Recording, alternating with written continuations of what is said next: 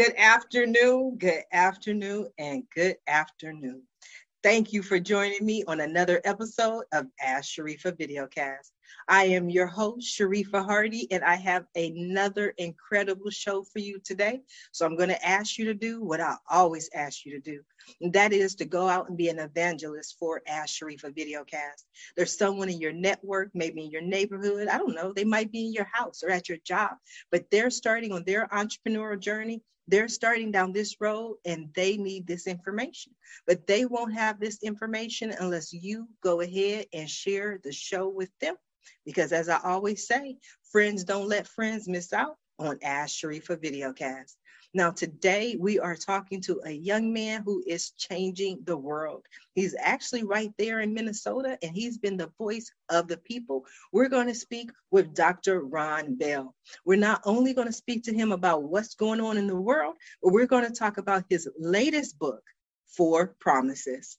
Dr. Ron Bell is both a pastor and an author.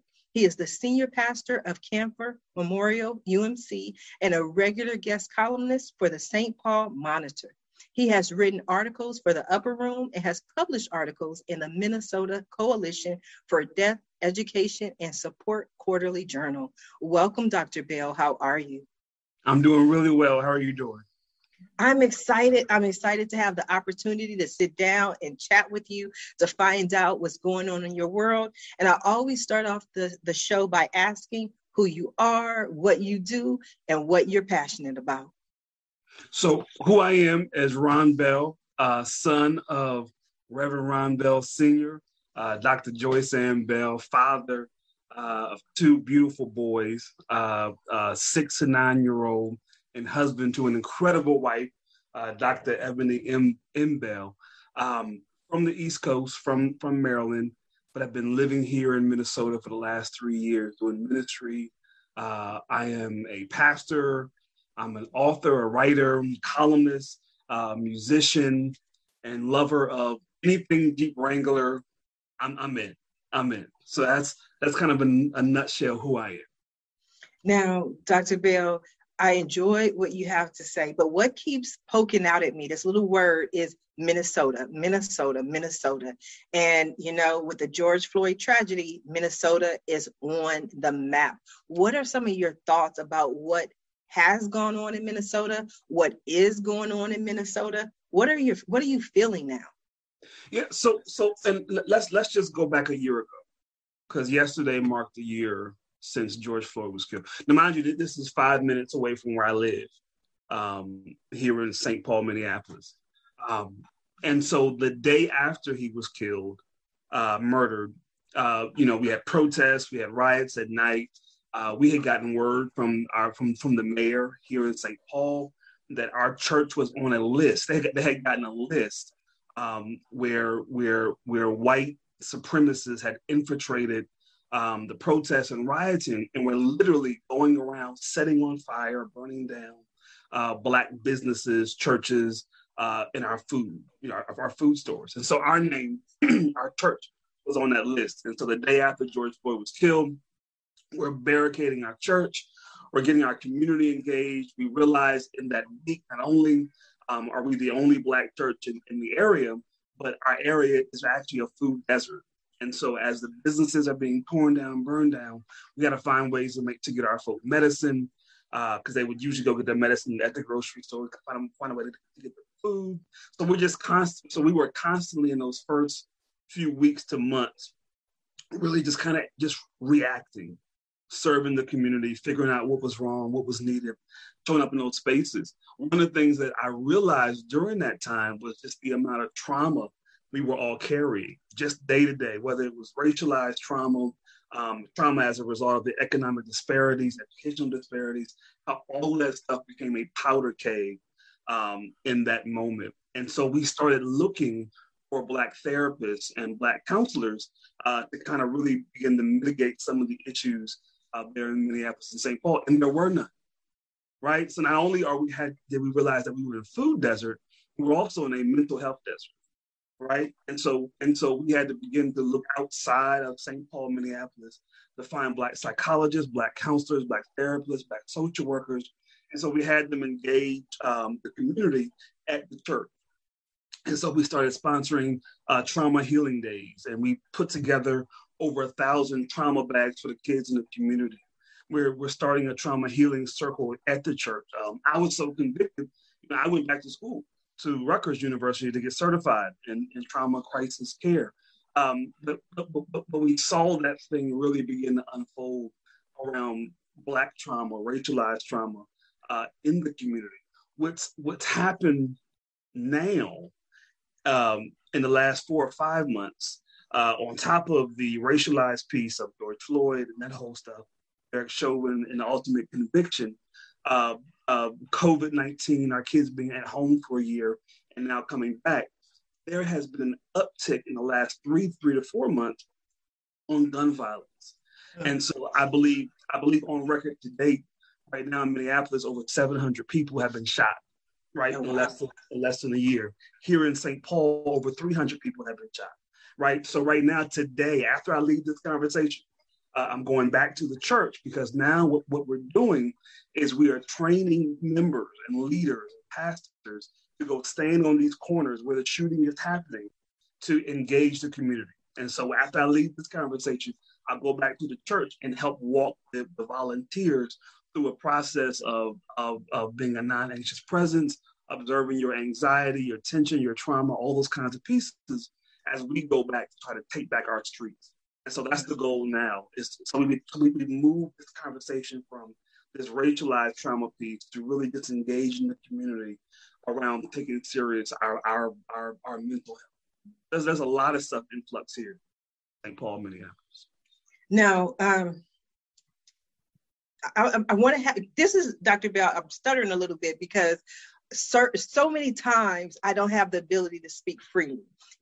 I have guests and I want to ask certain questions and I'm like, I don't know if I have that, but I feel that I can ask you these questions. Please, any question. One of the things that Dr. Umar talks about, I'm pretty sure you're familiar with him. Umar Johnson.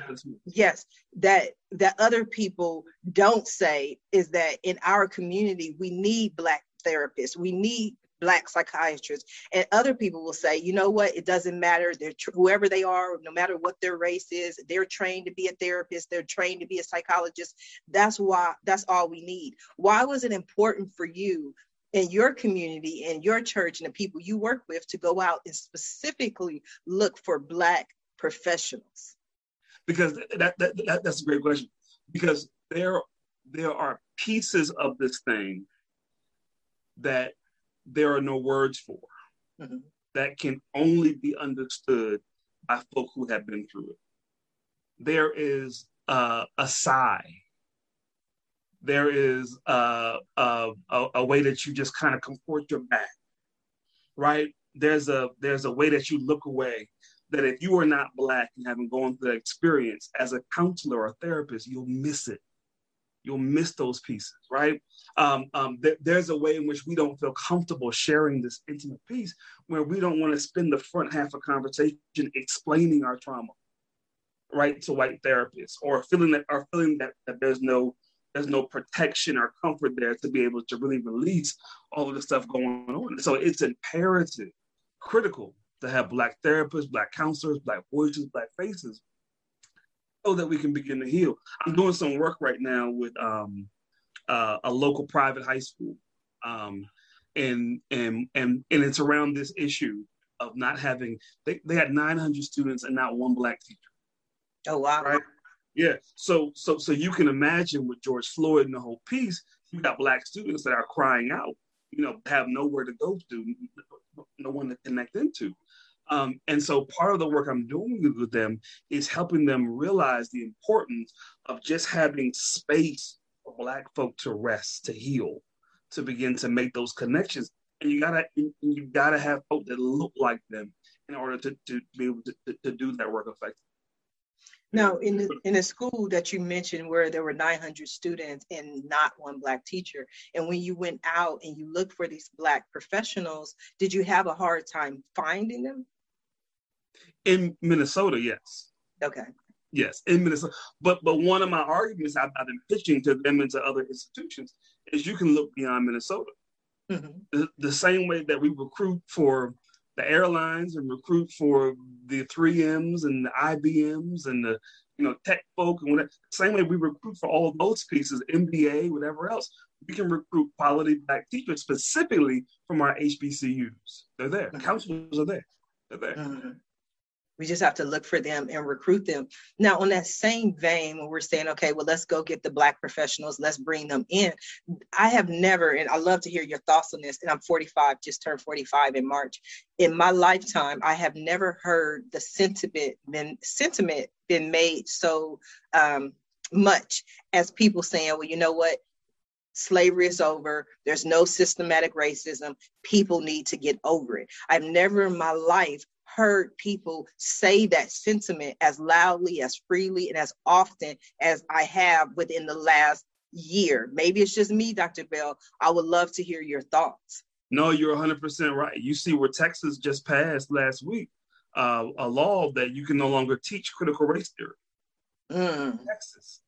That's where Juneteenth came from, right? Wow. And they're saying we don't want to talk about race anymore, right? Tennessee just did the same thing. What was it, 2 months ago, passed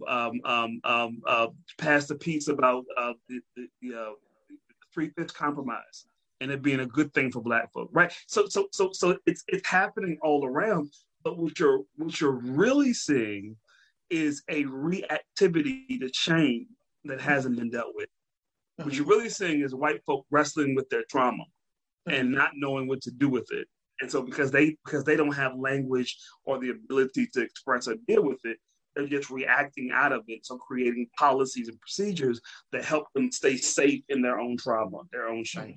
That's what you're really witnessing. Well, I am definitely seeing that because I talk about this often. In the last year, I have done more race panels than I ever have in my life. And I've been in this industry. I've been a radio host since 2009. This is what I do.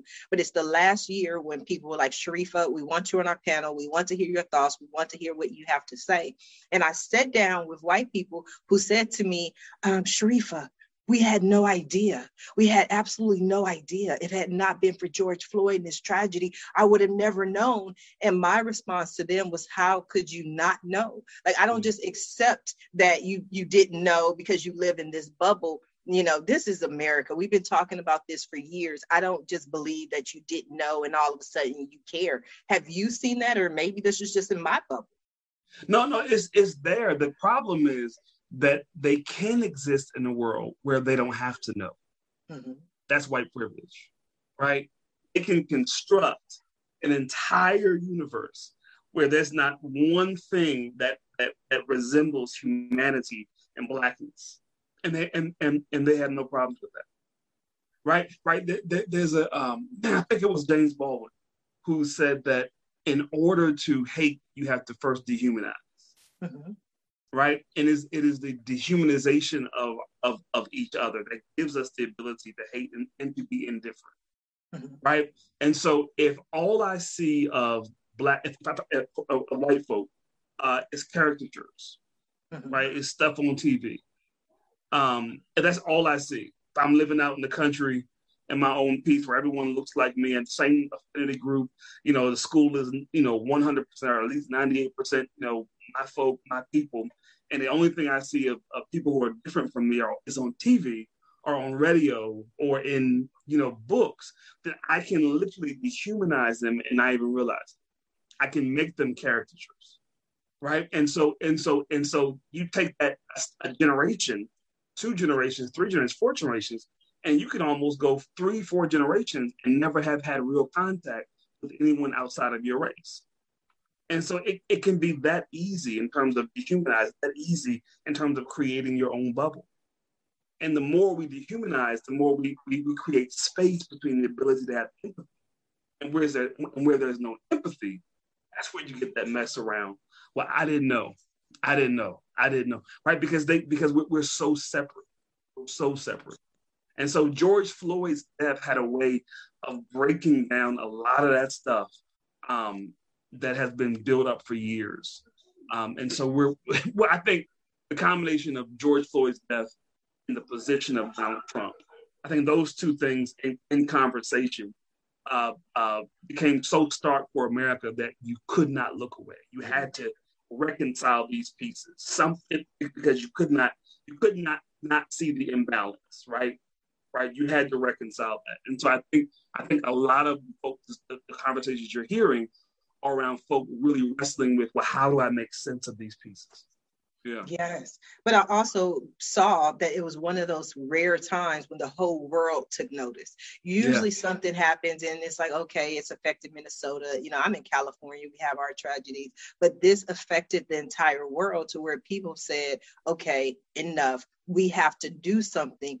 For a lot of people, that was these conversations and these panels, but I found that a lot of people really had no idea what racism is or what racism, like every aspect of it. And I found that interesting. I'll give you an example. What I mean by that is I was invited to speak on a panel, and the day before the panel, they sent me a list of 20 questions. Right now, the first question out of 20, and I'm giving you literal numbers. I'm not giving you exaggerations or roundabout. Like there were 20 questions. The first question was, what can we do to help the Black community? That was question number one. The remaining 19 questions never mentioned race, never mentioned the Black community at all. It was just like, how do we make this world a better place? And I was like, oh, y'all want to play with me? Like, and I literally, once they went live and brought me on, and I said to them, in my adult, grown woman, outdoor voice, this is what happened. You sent me these 20 questions. Most of them were fluff, right? They're fluff.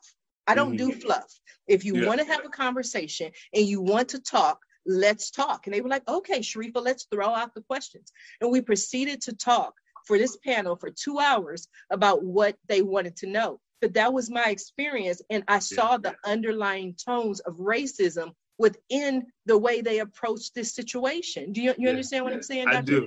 I do. I have often said in white audiences, I will not be your racialized tour guide, right? I will not lead you comfortably at a comfortable distance from the tragedy of race and your actions. You know, instead, I will engage you in conversation. We can have critical discussion around, systems and history and culture and economics and where we're at and solutions. We can do that together. But this tour guide stuff of, I'm gonna just give you solutions and answers so you can check off that you are part of the discussion and go home and go back to your life. I just can't do it.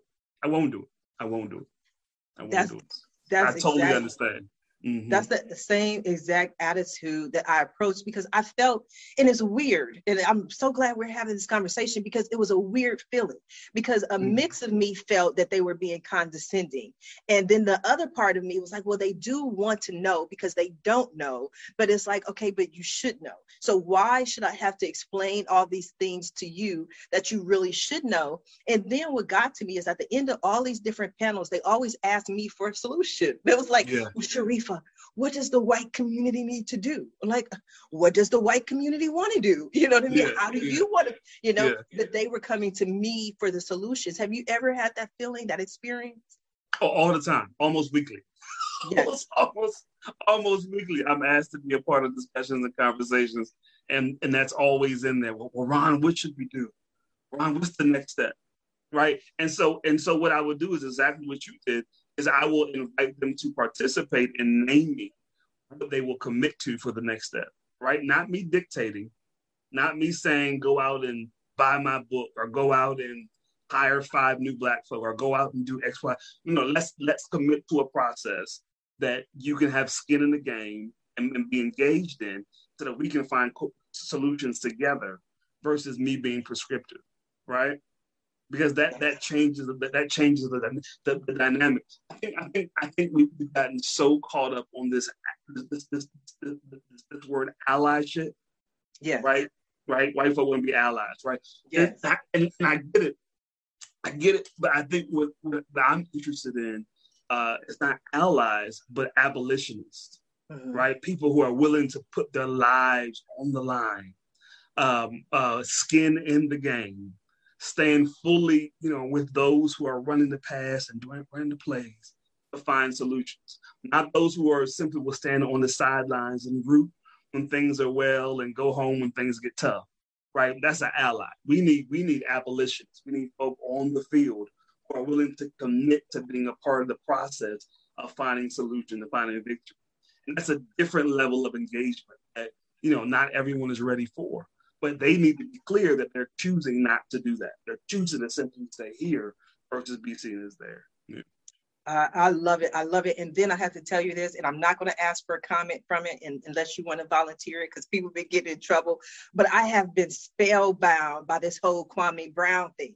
Like, I have been watching it from beginning to end. Like, I've missed meetings and conversations because I'm like, wait a minute, Kwame's talking. I have to hear it. And my stance has been ignore the curse words, ignore all the language, but get to the fact that I love a man being a man. I love a man saying, this is my truth. This is what I believe in, and I don't care who likes it. And then my dad is like that. And it's so often in this society, we're not allowed to be a man. That's why I just love the title when he did a video, just simply, it's okay to be a man, and especially a Black man, because society will protect everybody else. You know what I mean? You can't talk about them. You can't talk about them. You see how fast those Asians got that bill, but yet you can talk about any, Black person or Black woman or Black man that you want. And so I was applauding him all weekend, and I was just tuned in. So I thought it was very interesting, and I like that kind of thing. But again, I'm not going to ask for comments. Don't want to get you in trouble. What we haven't talked about is your book, because I'm rambling on. Let's talk about your latest book, Four Promises. I read it. That was like a couple of weeks ago before the interview. I had to find out. And what I loved more than anything about your book is that so often people, any race, just in general, are talkers. They just talk. This is what I did. This is what you should do. I love the aspect that your book it was a workbook. And I found so many things about myself that I believe I wouldn't have even considered had I not gone through the process of having this workbook. Wow, that means so much. I wanted it to be a workbook. I wanted it to be something that folk could use, right? As I think about my own trauma and how I process through my own stuff with my own counselors, right? It's all hands-on. Right. And so, again, it goes back to that whole ally versus abolitionist, right? It's me participating in my healing. And so I wanted the book to have that same aspect. I wanted the questions to probe people to have to actually write to participate, right? I wanted the exercises in the beginning around breathing and sensing and noticing yourself. I want all those to be participatory so that as you're engaged in the book, there's this dual sensory thing going on, where you're both reading it, you're participating, so it begins to stick longer. It has a more is more effective in helping you move toward the place of healing. So I'm so glad to hear that was helpful. No, it was very helpful. And I didn't even tell you this before. I literally had to step away once when I was going through the process because it was bringing up emotions that I hadn't necessarily wanted to deal with. But I say, no, you have to do this. You have to commit to it. But then I'm also that kind of person that goes, okay, well, I can't right now. Like at this moment, it's too much. And then I came back at a clearer, more calm time, and I went through the process. But it was me looking at, my processes and my trauma, which was very interesting because I didn't even realize that I was affected that way. Does that make sense? That's so powerful. And the powerful piece is that you were aware, right? You gave yourself permission. You were aware. Nah, not right now. I see it. It's valuable. I want to put it in the best space. So not right now. I'm gonna come back to it. That's powerful. Right? Because what the world will make you want to do, or what the world will suggest to you, is that you got to do this microwave thing of get it now, fix it now, solve it now, do it now. When the reality is, when you back up and give yourself permission to be fully present, that's promise number one, right? Then you can begin to say, okay, well, you know what? Let me come back to this at a time and space where I can really give it the value it needs. I can sit with it. Let me wrestle with this stuff. Place it somewhere so that I can really value it, because it's sacred as everything else. So that's really good to hear. Really good to hear. Yes, it was. I really enjoyed it. What are the 4 promises? Let's talk about that first. So the 4 promises are simply this. I promise to give myself permission to be fully present. I promise to create rituals or practices that allow me to begin to heal in my trauma. I promise to find or create circles that will allow me to continue to heal in my trauma. And the last one is I promise to retell the story of my trauma in a way that gives me power and authority. Right. And they are consecutive. And so they ought to be done one at a time. Right. Because I can't retell my story in a way that gives me power if I haven't first given myself permission to be fully present. Right. I can't find circles that are healing if I haven't first developed practices and rituals that give me the ability to be whole in the midst of my trauma. And so they are consecutive. And so as we give ourselves permission, then we can begin to find rituals, practices, right? As we find rituals and practices, we can begin to be attuned to circles where healing is happening. And as we're attuned to circles where healing is happening, then we can begin to retell our stories in ways that give us power. Mm-hmm. Yeah. So those are the 4 promises. The ritual for me that I committed to, and I have been doing this for years, it wasn't just 4 promises, but it made me get to the commitment of it, is my meditation. Getting up in the morning and stopping, for at least 15 minutes to have that time with myself and with my creator, and to really think about what was going on with me and give me an opportunity to go into the day. So that was one of the things that I committed to. That was a direct result of going through, and I won't say reading this book, because that's not what it is. It's about going through this process, because that's what I did. It was a process that I went through with the book. That's how I looked at it. That's powerful. My father, and I'm not sure if this is in the book or not. It might not be. My father was a United Methodist pastor, like myself, pastored for 40 years. He passed away December 14, 2018. Right? He was my hero. He He really was. We used to call each other every Monday to compare sermons, to see who outpreached the other one, right? Right? I love it. I used to love it. He was my hero. But when he died, it left a really big vacuum, really big hole. And so when I became ordained in 2019, of course, he wasn't there.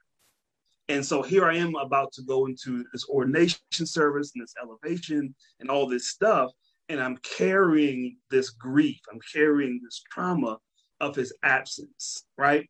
And so one of the rituals we did was, well, let's just go out to dinner, because that was his big thing, was to go out to Cracker Barrel. I'm not sure if you had Cracker Barrel in California. Okay. But Cracker Barrel, he would always eat the worst stuff, like the fried chicken, with chicken and dumplings, all the stuff you shouldn't eat, right? And so what we did was we said, well, let's just go to Cracker Barrel and buy all the stuff he would eat. Aww. Right, and just celebrate there. And that became the ritual, right? So even in his absence, my ritual for dealing with that anxiety, that trauma, that grief I carry is to honor his legacy, his memory in food, right? Mm-hmm. And so that helps give me space to begin to go the extra route. So each of us need to find rituals and practices that help us do that kind of work. So it's great to hear that your meditation does that for you, but these things are necessary for all of us. Yeah. Yes, it's a commitment to it. So for me, I became an ordained minister in 2004. Okay. Now, part of that reason was because I was going through what I now see, only the good Lord knows the future, but one of the lowest points of my life. I was getting laid off. Overall, I've been laid off 8 times. And so each time it was my faith that gave me strength. And I wanted to take this message out to everybody else that no matter what you're going through, again, like I said, I've been divorced twice. I've been laid off 8 times. I've lost everything except for the clothes on my back. And so but each time I would literally walk as I was going through different things and say, okay, Lord, I know you didn't bring me this far just to bring me this far. And I kept going, and I wanted to take that message to other people. You mentioned that you were ordained in 2019. I know you talked about your father, but what made you at this time take that step? That's a really good question. Before I answer that question, that's a really good question. Before I answer that question, I want to point out that when you just told that story, laid off 8 times, divorced twice, lost everything, sat close to my back, the whole piece, right? You didn't tell that story from the perspective of the victim, right? Because there's a way of telling everything you just said from the perspective language of the victim, right? There's a way of doing that. You did that from the perspective of the victorious one. You did that from the perspective from the language of one who has survived, thrived, and come out on the other side. Right. That's the full promise. That's the retelling our stories in ways that give us power in the midst of our trauma. Yes. Right? Because I guarantee you haven't always been able to do that like that. Right? No. There was a process you had to go through in order to get to the point to be able to tell that story with such power, such authority and knowledge that you're at now. Hasn't always been there. That's the importance of working on trauma, working through your trauma, working through your process. No, you are absolutely correct. Thank you for even pointing that out. It was because I think I was going through it, at some point, and I would never be able to speak on something while I'm going through it. And now I know beyond a shadow of a doubt, I'm no longer in that place. And it's not just because, and I say this because I'm one of the most humble people you will ever meet, Dr. Bell. I tell you, I promise you that. But so I'm humble, but it's not just the money in my bank account that tells me I'm different. You know what I mean? That's there. I've gotten to, you know what I mean? That's there. But the key is I know I'm not going back there. I have developed the skill set and the relationships to know, okay, that was the old me. And even in my relationships, there's a certain level of peace that I have with people, that my life is just good. It's just happy because of where I am. So I know that I've overcome that. And so as a business consultant working with businesses, I have to be able to have that strength, because they will tell me every reason under the sun why they can't do something or why they can't be successful. My husband beats me. I have cancer, and I'm like, no, because you came to me to talk about your business. So you have the desire to have a business, to be an entrepreneur, to be successful. So let's not focus on all these reasons. And that's when I would go into, well, I've been through this. I've been through that. I've been in domestic violence situations. I've been through so many things that I don't even talk about.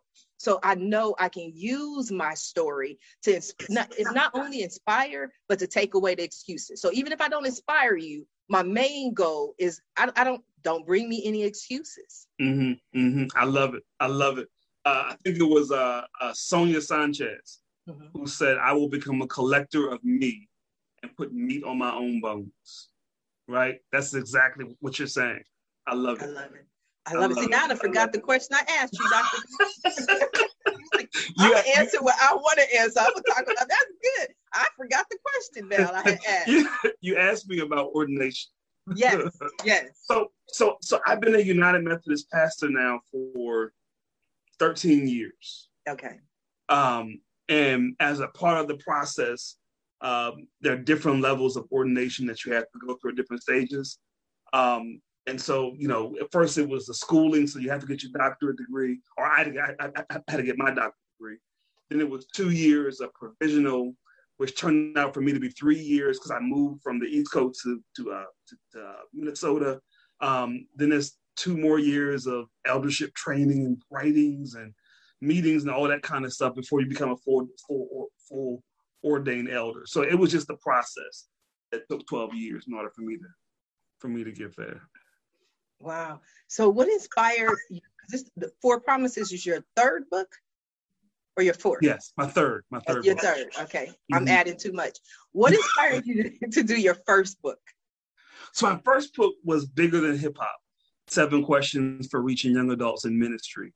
And at that time, I was a new church plant pastor, and I just started my doctoral program at Lancaster. And a lot of questions being asked of me at that time, this is 12 years ago, but a lot of questions being asked was, how do we reach young adults in ministry? How do we get more young people in? And it just so happened that the new church that I had planted was all young adults. And so we started with 2 people, grew it to, 200 plus within, a month or so, and it kept growing and multicultural, but it was all young people. It was all, 21 and under. And so wrote that book as a way to help other churches really kind of see how you attract young people, how you engage them, what their needs were. And so that book really, I just interviewed a bunch of young adults and said, what do you need? What are you looking for? What's missing? I asked them the 7 questions. We put with their answers in practice for a few months at the church. And then the book is my reporting on what happened when we tried to put in practice what they said they needed and wanted in their voice. And so the book is a compilation of that. So that was the first book. Okay, so if I heard you correctly, and I'm 45, so my hearing is not what it used to be, but you said you got 200 young people to go to the church within 30 days, within a month? Within a couple months.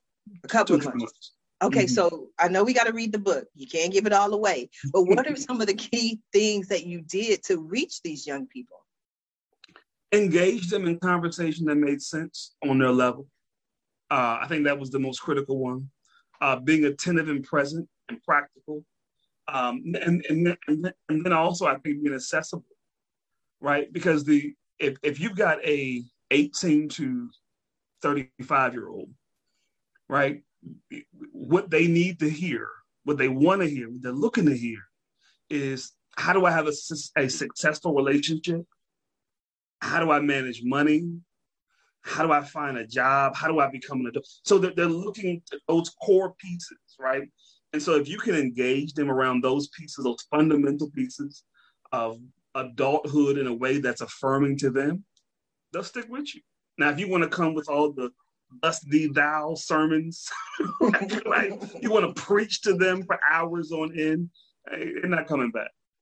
But if you have a night where you just talk about relationships, marriages, ministry, all that kind of stuff, that is engaging for them. That's what they're looking for. Wow. Okay. I have a friend who has started her ministry. I'm going to pick up a copy of your book for her, because we were having this discussion with a young lady who's approximately 26. And we were talking about how society is saying that right now there's a grand exodus of young people leaving the church in droves. Like they don't want to be a part of organized religion anymore. And I believe part of that is that whole idea of you go to church, you listen to one person talk for a couple of hours, you pay your tithe and you go home, but there's no interaction. I was talking to her about this whole idea of coming up with more, and it's not a new idea, but just more activities within the ministry for people to participate in, get to know other people. And so I like the whole idea of the relationships and the money. Those are things that they need for life, which to me is what the church is supposed to be about. 100%. And it's where the church does its best work. Mm-hmm. And we never talk about it. Right? The oldest marriages are probably folk in the church. Right. The people who have retired well probably go to church. Right. People who have businesses and who have stacked and who are investors probably go to church. Right. And so the stuff we do well, but we never talk about. Right. And you've got young adults who are struggling, who are asking, well, how do I get there? What do I do? And we're not engaging in that conversation. And so beginning to do that, to uncover that, to unshift that, I think engages them. Yeah. Wow. Now, Dr. Bell, I know you're important. I know you have a lot going on, and I have already gone way over. I've taken so much of your time, but I can't, I'm telling you, and I apologize to anyone who's offended, but I can't always ask everyone every question. Some people I just got to ask the safe, how is your business? Well, what do you do? But we can have this real dialogue. We are coming, we've been here for a little while. We are coming down to the last few minutes of the show. And what I love to do at the end of every show is just simply allow my guests the opportunity to speak directly to the audience, to everyone who is watching this show live, as well as everyone who is watching it in the archives, and let them know what you want them to take away from your appearance here today. Great. So here's what I would say. The question we need to ask ourselves every day is, are we breathing? Are we breathing? Right? Because a lot of times what happens is when we experience trauma or anxiety or grief, we stop breathing. And when we stop breathing, we stop giving our brains the oxygen necessary to analyze and critique and to put us in the best position as humans that we can be. And so if you take nothing else, take that question every day before you respond to your boss, before you respond to your spouse, before you respond to your children, before you respond to even the stuff you're engaging in. Am I breathing?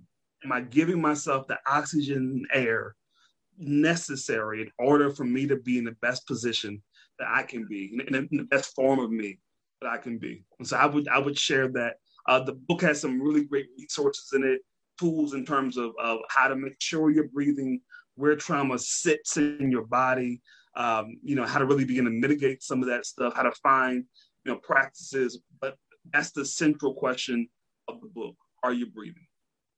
And where can people find your book? You can go to drronbell.com and you can get the link there, the Amazon link, or you can go straight to Amazon as well. The 4 Promises, A Journey of Healing Past and Present Trauma. So either way, you can find the book. Well, wow. I have enjoyed our conversation, the opportunity to sit down and chat with you. It has definitely been a pleasure and enlightening. I support you in everything that you're doing. I believe that you're helping the people, you're helping the community, and dare I say it, you are a real man. You are a strong man, Black man, going out there, helping the people, and I salute you, King. Well, thank you. Thank you. I appreciate that. You are so welcome. And I also want to thank everyone who tuned in to watch this show live, as well as everyone who is watching it in the archives.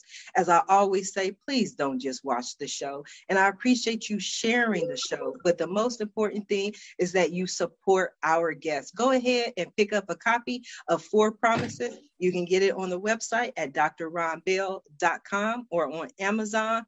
And like I always say, please reach out to our guests. Follow him on social media.